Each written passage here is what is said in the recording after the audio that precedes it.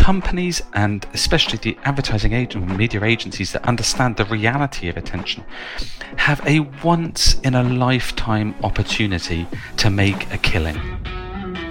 Hello and welcome to the Media Leader Podcast. I'm Jack Benjamin. Do I have your attention? Attention measurement is and has been one of the core topics at the heart of media over the past several years. The simple questioning of established measurement tools by asking, are people even paying attention to the ads they are being served, has opened up a can of worms for an industry that is always intensely concerned with return on investment. I'm very pleased to be joined today by two titans of the attention economy. Mike Follett is Managing Director of Lumen Research and a contributor for the Media Leader, and Karen Nelson-Field is the founder and CEO of Amplified Intelligence and a professor of media and innovation at the University of Adelaide in South Australia. It's my pleasure to have both of them on the podcast today to discuss the positives and potential challenges of using attention for media and advertising. Welcome both. Thanks for having us. Yeah, nice to be here. So why don't we just start with simply defining what we mean when we talk about attention? Because I often hear a lot of confusion from other media professionals over what attention really is. Is it measuring eyeballs on the screen? What about how ads resonate emotionally, if at all? Karen, do you have any thoughts on this?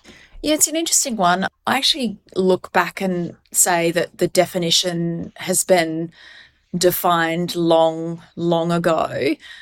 So the concept of attention, both in audio and in visual, has been defined. But what we're trying to work through at the moment is operationalization of that. So, turning that abstract concept into measurable observations, which is exactly what we're trying to do. So I take a different take on that. The definition's been around for a long time, which is when, someone sort of focuses on one thing for a fleeting moment to understand something. And in the case of visual attention, that is when they look at it. In the case of audio attention, it's when they listen.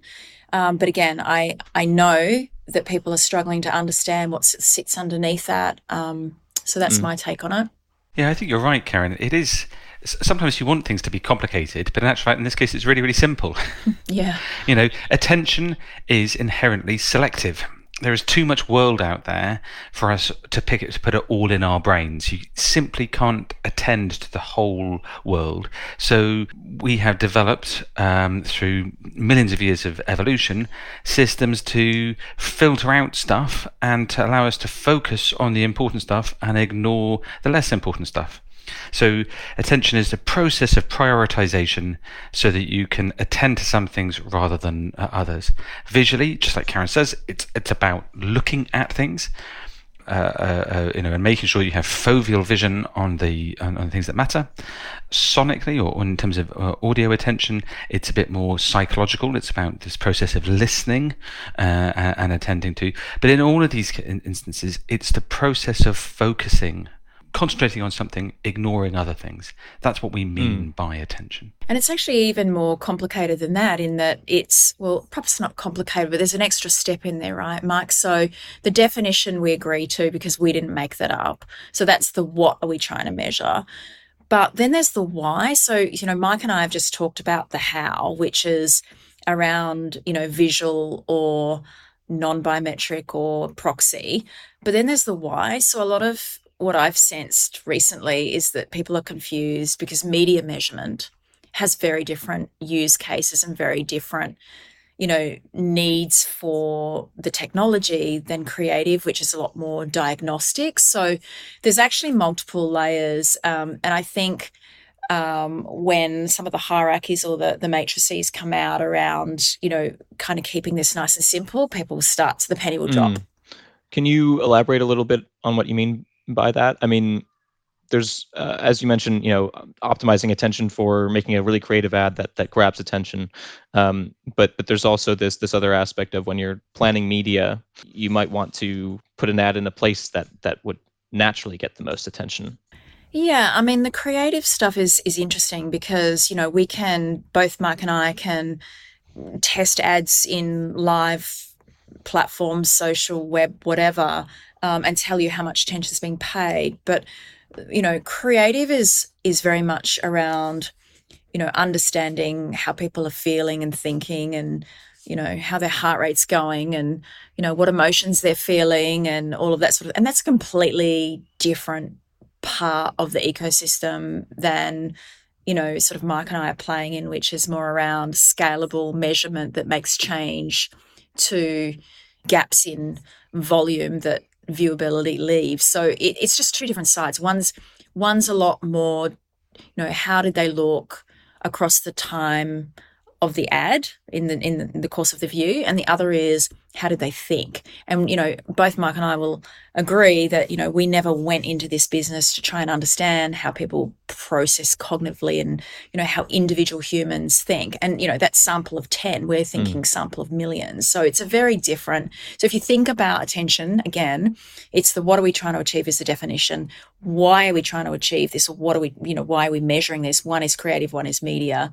And there are different technology solutions that fit under those two things. So I think when, all of the, industry bodies kind of come to understanding all of that, there'll be a matrix which shows how it all sort of fits together.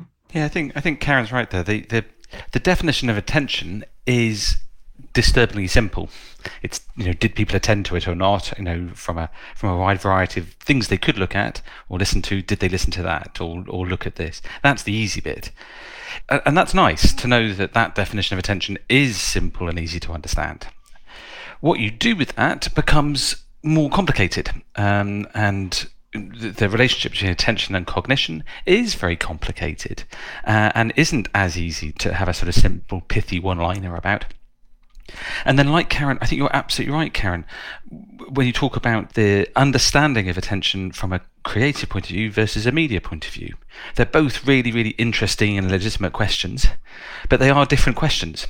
And so I think sometimes, while the definition of attention is really, really simple, selective focusing of attention on stimulus, the next question, which is operationalizing it, that becomes very confused because people are using the concepts that they bring to creative testing for media, and then they use the concepts they're using for media measurement on creative, and you're asking the wrong question, it seems, at different times, and that creates quite a lot of confusion. But the outcomes are different too, right, Mike? So if you think about what parameters are delivered or what metrics are delivered, in media measurement, we're appending to a current ecosystem that is time-bound, whereas with creative, you don't use heart rate to append to reach. So it's a very different.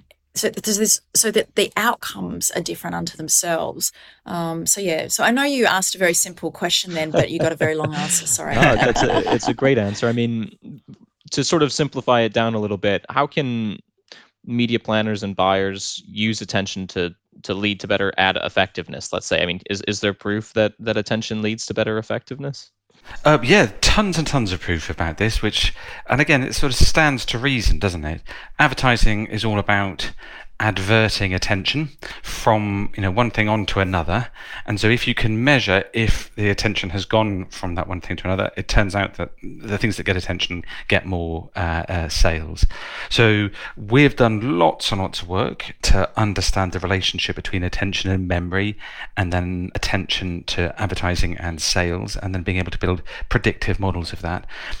I know that the guys at Adelaide have done a lot of work, but the queen of this, really, I don't know, it's interesting you came to me. We've got lots of data here, but it's really Karen who's done a load of work on this. I know, Karen, you're speaking at Cannes soon on exactly this topic. Is that right? I am, but I can't tell you too much because you won't otherwise come, but it's a very interesting piece of work that I'm doing with Rob Breton and Peter Field and Orlando Wood. But what I wanted to add to that, Mike, is what's exciting for me, and I've literally just dropping a paper this week on this, is we're starting to move a lot more towards what I'm calling meaty proof. So, for the first sort of 5 to 6 years, I think we've all kind of aligned attention to the value of what I call brand metrics or brand outcomes, which is often, recall and brand lift and brand consideration and brand this and brand that. But the reality is it goes deeper than that. So I'm starting to see, and I'm sure Mike is as well, proof around profit and business metrics like cost of goods sold and cost of acquisition and, just literally things that the CEO wants to hear or the CFO wants to hear versus just the CMO wants to hear. So I think we're at a point where, the metrics, particularly in media measurement, are so advanced that, they do run deeper than survey-based measure, and they are starting to kind of tap on the shoulder of the CFOs and see profit, which is great. I think what we've noticed, I think both companies, have noticed, is that the infrastructure for measuring the impact of advertising has got better. We're living, just as we're living through a revolution in our understanding about attention, so too are we living through a revolution in understanding about the impact of especially digital advertising. So there have been the cost of doing brand lift studies has come down dramatically in the last few years. Companies like Dynata and Cint and Lucid and Global Web Index, lots of these companies are out there. They're all very, very good. And creating really simple and robust control and exposed groups allows you to, and then appending attention prediction models to that data, allows you to do really big brand lift studies to prove the impact of attention really, really quickly. So that's really good there. The second thing is that improvements in ironically, as cookies are dying, so the link to first-party data is getting better and better when it comes to clicks and conversions data for performance advertisers, and so that those meaty impacts that Karen was talking about are really easy for us to prove now as well. The link not just between attention and brand metrics, but also attention and click-based and conversion-based metrics there. But then there's a third thing that seems to be happening as well. If last year was the year of attention, and now this year and subsequent years are going to be the sort of working out of that, those implications, this year, certainly in Britain, and I think in America as well, is very definitely the year of retail media. As cookies are dying, so suddenly people have realized that companies like Walmart and Amazon and Tesco, and I'm sure in Australia, Karen, people like Bunnings and the big supermarkets there, realize they're sitting on tons and tons of first-party data. And what we've been able to do is link our attention predictions to the first-party sales data that you get from retail media there. And so on all three elements, on brand lift, on the sort of more traditional performance metrics, and on this exciting new world of retail media, we're seeing time and again very, very strong correlations between the attention that we predict ads are getting and the outcomes that clients are seeing in market. Can you over-optimize for attention? I think if I wanted to grab attention at the start of this podcast, for instance, I probably would have just yelled into the microphone, and that probably would have woken everyone up, but no one would have enjoyed that. Is there a danger to focusing too closely on attention compared to other forms of measuring media? Look, I mean, what's interesting about that is attention is inherent of all the things that you just said. So attention is inherent of emotions, and attention's inherent of sound and mindset and context. So I don't really understand the question other than to say what attention does is it is literally, it holds all the keys to all of the other parts of, effectiveness in that sense.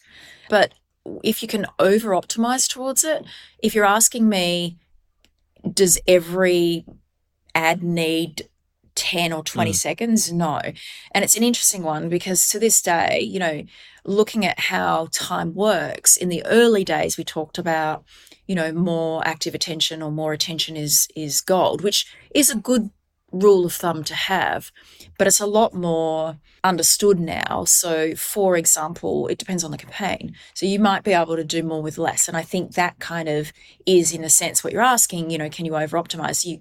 You don't need necessarily as much as you think. And when you understand how much you need, you can actually give back to humans and not take as much of their time. So that would be my answer. I think you're totally right on that, Karen. That there is a general useful rule of thumb, which is more attention is better, but that's just a rule of thumb. And crucially, I think I go back to this sort of development of the outcomes metrics, the lowering in cost of the Brad Lift studies, the improvements in the performance metrics, and now with retail media. Because by linking our attention predictions to those sorts of data, you can start working out, well, how much attention do I need to deliver to achieve the result that I want to see in market? Attention's only ever a means to an end. The thing that really matters is memory or money. And our data and our models should help you not just drive more memory and more money for your clients, but in the most cost-effective way. It isn't just about buying hundreds of ads and making sure that everyone is glued to the screen, because that while that's possible, it might be very expensive to do that. It might be too expensive to justify, given the return that you're seeing when it comes to the memory or the money. So in that sense, yeah, absolutely, you can over-optimize, if that's what you mean. But I suppose it wouldn't be over-optimizing. You can overbuy. You'd cease to be optimizing because you'd have gone too far. That's what that you mean. I was just going to say, Mike, there's an interesting other side to the concept of over-optimizing, and that is where AI can take. So I mean, we're in a different position because we have actual human data, but you start to sort of look at, I guess, AI only kind of metrics, and you have this problem known as Goodhart's law. That is, once you specify a metric that you want to optimize and optimize to outcomes or optimize to this or optimize to that, then actually it kind of loses the original being that it was supposed to do, lose its value for the proxy that you really care about. So there is kind of a whole area of concern with AI that it becomes a compounding error over time if it over optimizes towards something that's not human, for example. So, there's that. Yet to be seen, but I'm very across Goodhart's law, and when measures become the target, it ceases to become a good measure. And get into AI a little bit more, because I am curious to hear a little bit more about how that might be affecting the work that you guys are doing. But Mike, you alluded earlier to the sort of cost related to buying on attention. If you wanted to get the most attention possible, you could buy everything, in an ideal world for some advertisers. But another cost is the cost of carbon. Can you talk a little bit about how some recent efforts that Lumen has partnered with numerous agencies, I think MediaHub recently and Dentsu as well, in terms of optimizing not just for attention, but also for sustainability practices? The first thing is to just take a step back to say just to make sure that everyone is clear as to what Lumen and I suppose Amplified Intelligence does. Both companies, as far as I understand it, Karen, we have lots and lots of human attention data, and then we observe regularities in that data and create predictive models of attention based on all the millions of data points that each company has collected. And one of the things that Lumen has noticed in observing all our data is that when there are lots and lots of ads on the page, people don't tend to look at each of the ads as much as when there is just one ad on the page. Clutter in ads makes a really, really big difference for how likely you are to look at the ads. And this is interesting because one ad might produce 1 unit of carbon, and if you're getting 1 second of attention, that's 1 second per unit of carbon, I suppose. But when you've got 6 ads all firing at the same time, you don't get 6 seconds of attention, you still just really get 1 second of attention. So you get 1/6 of the attention per ad, but you still have the same amount of carbon. So in this case, 6 times the amount of carbon. We observed this and thought, well, perhaps if we could understand how much attention different ad units are getting and how much carbon they're producing, we could work out the carbon cost of attention. And it's been really good. We've been working with Dentsu and their suppliers, who are a French company called Actionable. And we've been working with Havas and with MediaHub and their suppliers, Scope 3, to link our attention predictions to their carbon cost predictions. And the results are really interesting. It shows that sites where there are fewer, better ads, noticeable ads that people might actually look at, those sites produce more attention for less carbon. And that's good for the advertiser because people are actually looking at the ads. It's good for the user because they don't have as many ads to wade through. People are often irritated by the sheer volume of ads, and we know that reducing ad clutter can improve reader satisfaction with sites. It's good for the planet as well, because you're using up less electricity and producing less carbon to deliver ads that work. The key challenge for us is making sure that it's also good for the publisher, because no publisher is going to vote to make less money for the benefit of the planet. Well, perhaps there are some well-meaning people who might do that, but most will go, no, I want to rationally maximise things to make sure that I make money. So the challenge that we've been working with all of these agencies is to increase the CPM, increase the cost of the media, to offset, to represent, to use the attention data that we're getting to increase the CPMs, and therefore make it economically rational for these publishers to reduce the sheer number of ads on their sites. But it's kind of a win-win, right? So even if you do have slightly, going through this with procurement, right? If you do actually spend slightly more, there's a benefit to the publisher. They might rationalize the amount of ads on throughout their offering, but on top of that, the end user, which is the brand, gets more attention for less carbon. Like, it's kind of a win-win because they have the same budget and everybody wins: the world, the brand, and the publisher. Yeah, I really do think this is one of the few times where better information will improve market outcomes, and the market should reach a new equilibrium. Fewer, better ads with better outcomes for advertisers, better outcomes for readers and consumers, better outcomes for the planet, as Karen said. And if the CPMs increase, better outcomes for the publishers. Is there any risk with CPMs rising that some advertisers might be turned off? I mean, you do have to end up selling to them. Exactly, there is a risk.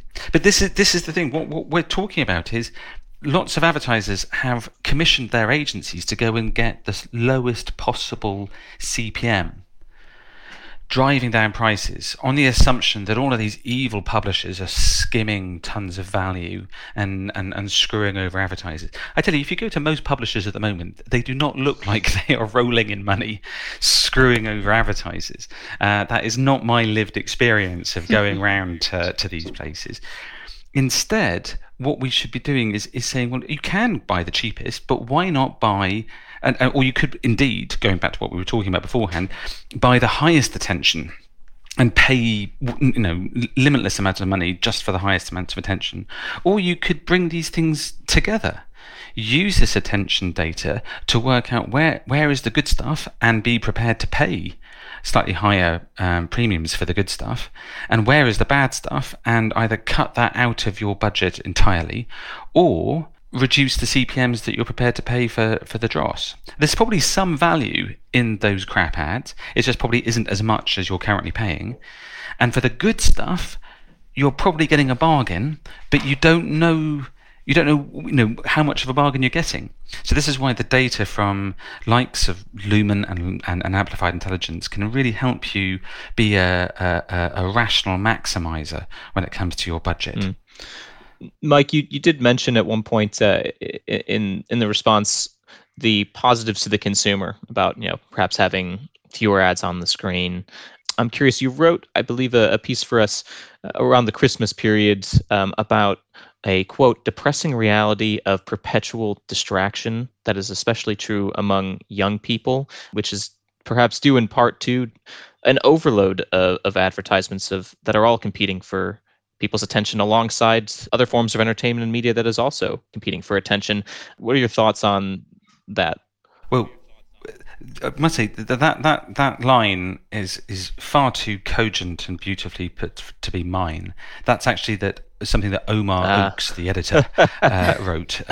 Use it. So that's not actually my opinion, beautifully expressed as it is.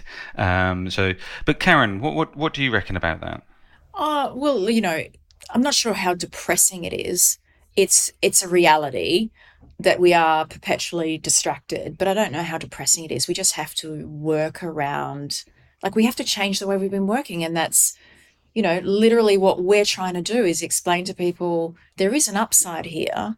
And there's certainly a window for brands and agencies that are, I won't even say early adopters anymore because we're kind of some way through it, but early leaders in attention will get the upside because their competitors might not actually catch on for another year or so. And so, now's the time to react. But I wouldn't say it's so depressing because there is such an upside for brands and such an upside for the globe and such an upside for effectiveness. But I think we can't change the way the user experience defines how much attention or distraction a human will pay. Can't do anything about that, so you just got to work with them. Karen, we're going to have to find something to disagree with. I know, it's poor old shocking, Jack here, isn't it? I know, because I think there's 2 points to that. The first is, listen, I'm not sure that the modern world is any more or less distracting than the ancient world was. You go back to people like Samuel Johnson walking around London in the 1750s, talking about all these bloody ads getting in the way, constantly assailing my vision and my eyes and my ears. Lucretius talks about this in ancient Rome. I think complaining about constantly being distracted is just something that people do. It's part of the human condition. And in actual fact, if you just remember what attention is for keeping you alive. And so the jungle is a place with lots and lots of stimulus. Or the savannah. There's lots of things and it's very important to have your wits about you and to be able to attend to things so that you can see dangers or spy opportunities. That's what attention is for any animal, not just humans, but for any animal. And so that means that we're constantly being assailed and we're constantly with stimulus and we're constantly taking decisions about what to look at and what to ignore. It was ever thus, and it will always be ever thus because that's what attention is for. So, on that side, I don't think it's a depressing reality of being a life form with a beginning, a middle, and an end that you have to attend to things. So there we are. The second point is that not only is it inherent in who we are as creatures, but it's probably always been like that, certainly through human history.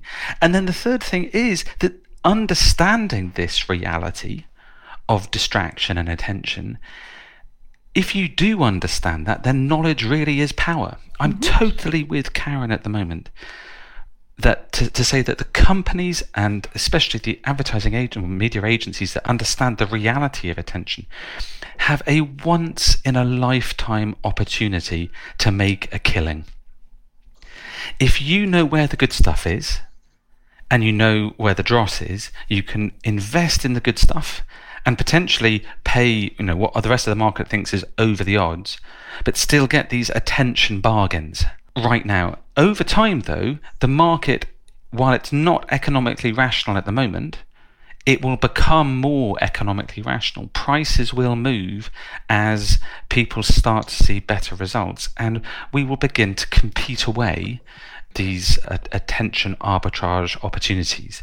But right now, this is the golden moment to make an absolute killing. And I think that's what's so exciting about this at this time. I suppose to play devil's advocate, because yes, you guys refuse to disagree on this point. From the consumer standpoint purely, not thinking about how much money advertisers could make through arbitrage and such, is it a little Promethean that to develop tools of we know exactly what you're looking at, or we can at least predict based off of models, exactly what you were likely to look at as a consumer, and to sort of hijack people's eyes, whether it's looking at display advertising and out-of-home ads, etc. It is using a level of sort of personal psychology and tapping into how people behaved in the jungle to sell ads ultimately. Well, I think we'll come back to this because this brings us back to the role of creative ultimately. So there's a nice circle here, Jack, and I don't. Karen, I'd be very interested to get your opinion on this because our model. So we recently, we collect all this data, we turn them into predictive models of attention. The mathematics that we use is actually pretty simple. It's regression models and statistics. There are bits and bobs of AI, within there, but mainly it's pretty simple.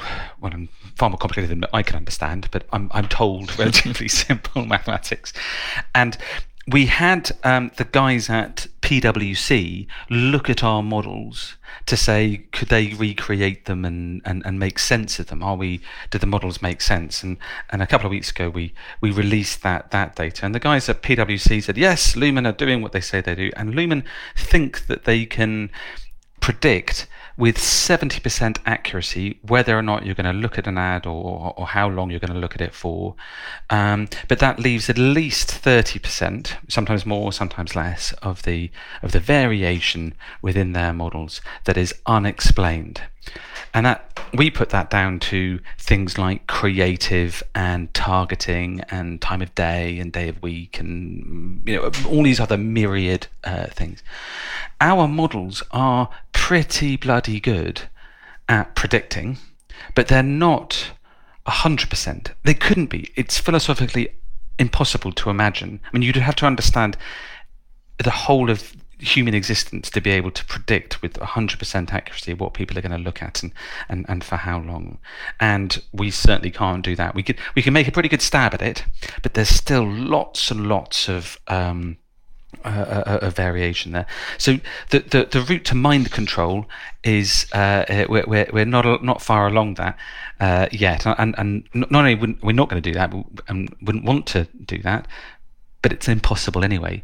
I mean, Karen, how about your stuff? I mean, is that something you're finding, that your models can predict a lot, but not everything, because there's always a moment of human free will, which you can't put into a model? Yeah, I mean, kind of similar, but a little bit different. But yeah, 100%. I mean, at the end of the day, the creative does play a role. And I've been quite vocal to say that the platform plays the biggest role. And, Mike's just described that to you by saying that the large majority is predictive of, what he's said was simple mathematics around some factors. But I think going back to what we're trying to do as well is, and Soren from Mars is amazing in this way. You would know that, Mike, is that he sort of says he wants to make sure that there's a really good value exchange. So hearing you kind of say, are we kind of stealing their attention and, driving them down to the path of purchase?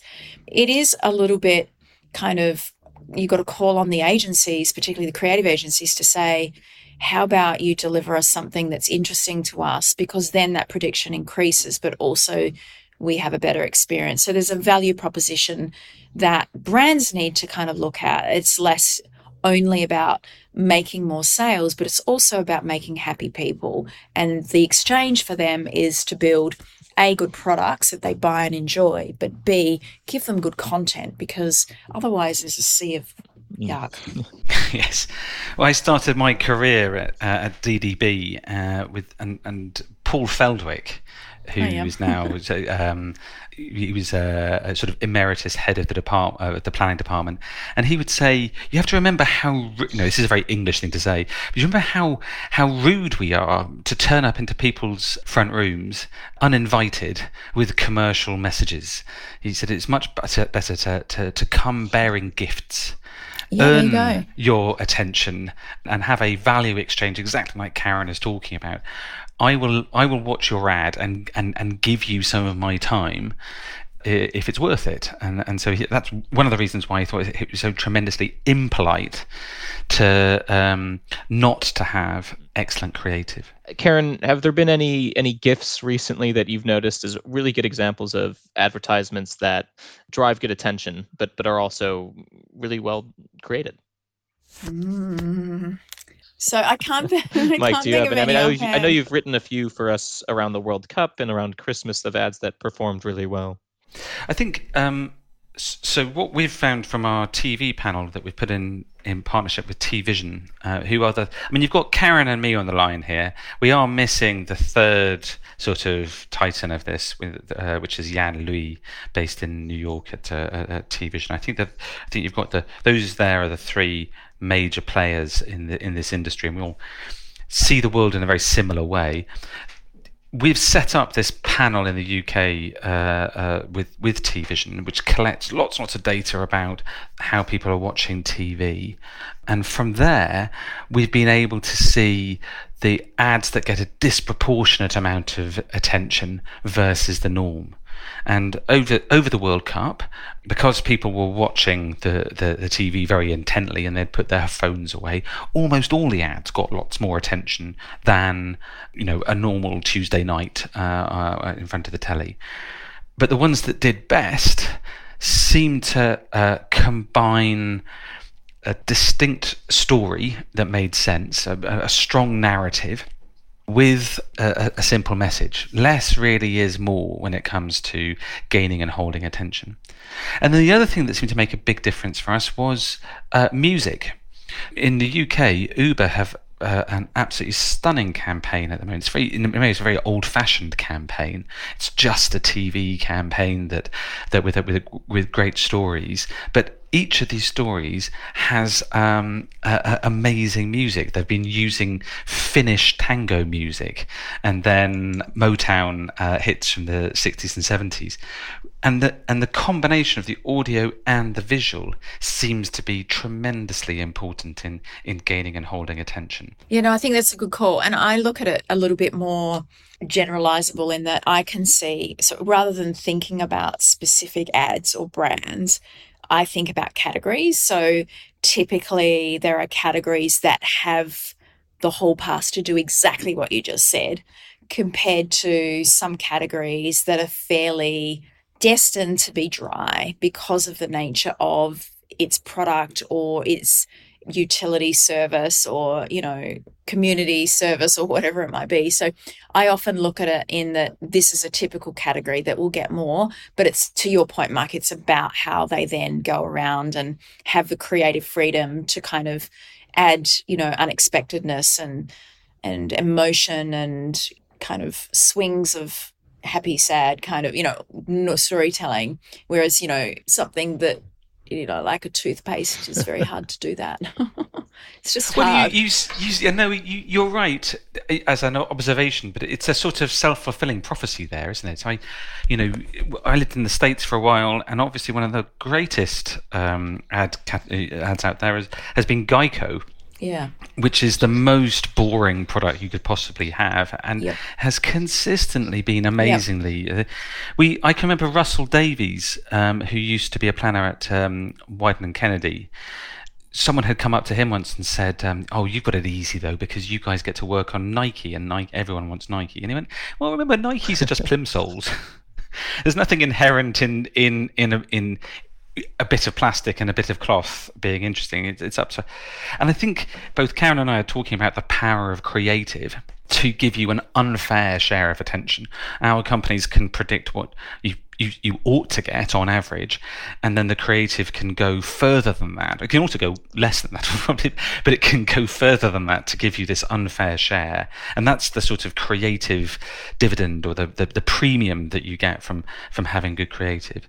But any human action is inherently interesting, even here be gods, and understanding that any brief could become astonishing is an important place to start. Too often, again, going back to my time working in actually making the ads, too often you put on some shackles even before you've got to the briefing stage, saying, well, this is a tedious category and there's nothing we can do with it. So, well, let's see if we can make something less bad than we were expecting, that is usually a poor place to start if you're going to try and do something amazing. I think John Haggerty said at our Future Brands event last month, basically, Dyson made hoovering a super exciting part of your day, right? That should be something that advertisers should strive for. I think can be interesting. It's just rare, right? So I totally agree with you. I mean, my first book was on emotions coding and content diffusion. And, after thousands and thousands of ads, everyone is, we went through this 15 years ago when everyone wanted to go viral and everyone's like, well, let's just build a better creative and it will. But the reality is it's rare. And this is the beauty of what Mike and I do, in that as much as those ads are there, the reality is there are systematic regularities across the data, and therefore it means it can be used as prediction in the context of media measurement, taking it right back to where we started versus diagnosing creative. Oh, very wise, Karen, because I think one has to be realistic about, what is possible at all. You can occasionally get someone to swim across the English Channel, and if you do enough training, and your ad could do the same as that, but your ad is never going to swim across the Atlantic, and it's ludicrous to and it's dangerous to even assume that. So the understanding of knowing what is the norm allows you to do better than that norm, but it does also set parameters for what's possible. There is no point. Facebook is an astonishing and brilliant media platform, but it isn't TV. And so no matter how good your TV creative is, sticking TV creative onto Facebook is a fool's errand there. And I know that Karen talks about the concept of sort of attention elasticities, which we would totally subscribe to there. Similarly, posters can do an awful lot of good in a very short amount of time if you design them for that purpose in mind. So it isn't simply about how long you look at these things for, and having a single currency of attention across different media is not entirely fair, because you do always have to take into account the way in which those media work to deliver the ends, which is memories or money at the end of the day. I think we have time for about one more question. I want to know, I mean, Mike, you do bring up the idea of a currency, but looking ahead, let's say, within the next year, within the next 5 years, Mike, you brought up sort of currency, which is a whole can of worms, I'm aware. And Karen, you also brought up earlier how AI might change things. I'm curious what you see the attention economy moving toward just over the next sort of short and long time spans. Karen, can start with you. Yeah, look, it's an interesting one, because I actually do agree that I think we're moving towards a non-currency era right now, which means that the measurement marketplace will be a lot more open to measurement that fills gaps in your planning workflows. So for me, from an attention economics perspective, I think there'll be a division between human and non-human, or human and synthetic, I call it. I think that's coming, and I think one will go down the quality metrics route and one will be human. I think that's happening. But I also think that, to Mike's point, the larger ground truth data you get, the more valuable the predictions will be around human attention. And, what will happen is feedback loops will begin, which is where kind of we're headed with AI. So interesting. I just think that it'll start to settle in about 12 months' time, and people will understand what they're dealing with and make choices around the types of signals they want to fill the gaps at impression level. And I think, again, I think we'll see. Yeah, that vision of the future is something that I certainly agree with. I think we will see that these predictive models of attention will grow in use, but the predictions have to be based on human data. And there are 3 companies in the world that produce that human data. There's T-Vision, there's Amplified Intelligence, and there's Lumen. And so the models that are based on that data are going to be much, much better, and are already proven to be much, much better than more assumptive models that are equally trying to predict attention but don't have any basic human data upon which to build their models. So that's the first thing to see. We are really still just discovering this undiscovered continent of attention, this America. We can see the outlines of this whole new way of thinking.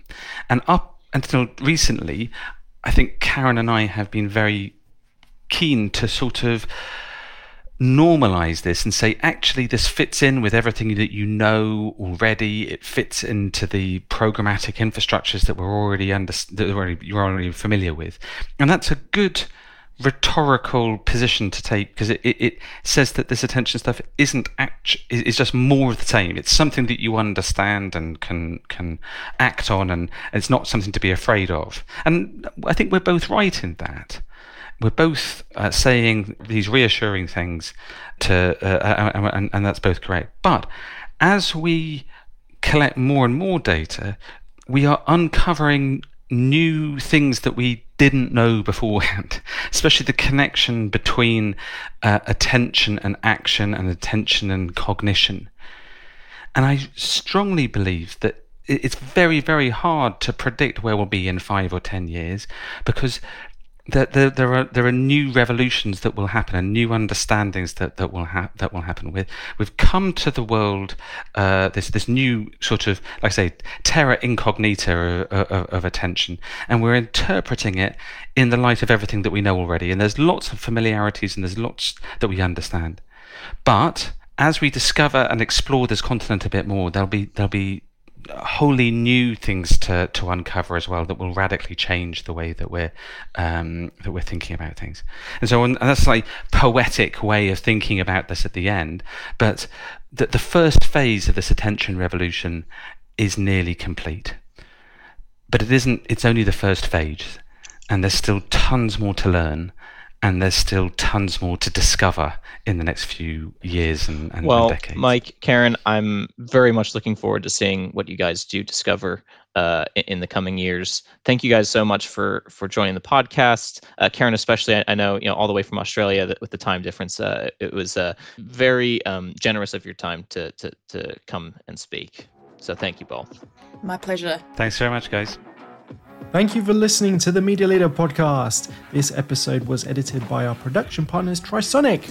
You can find and listen to all our episodes on our website at themedialeader.co.uk or wherever you get your podcasts. But just remember, please do subscribe to be notified when we release our next episode.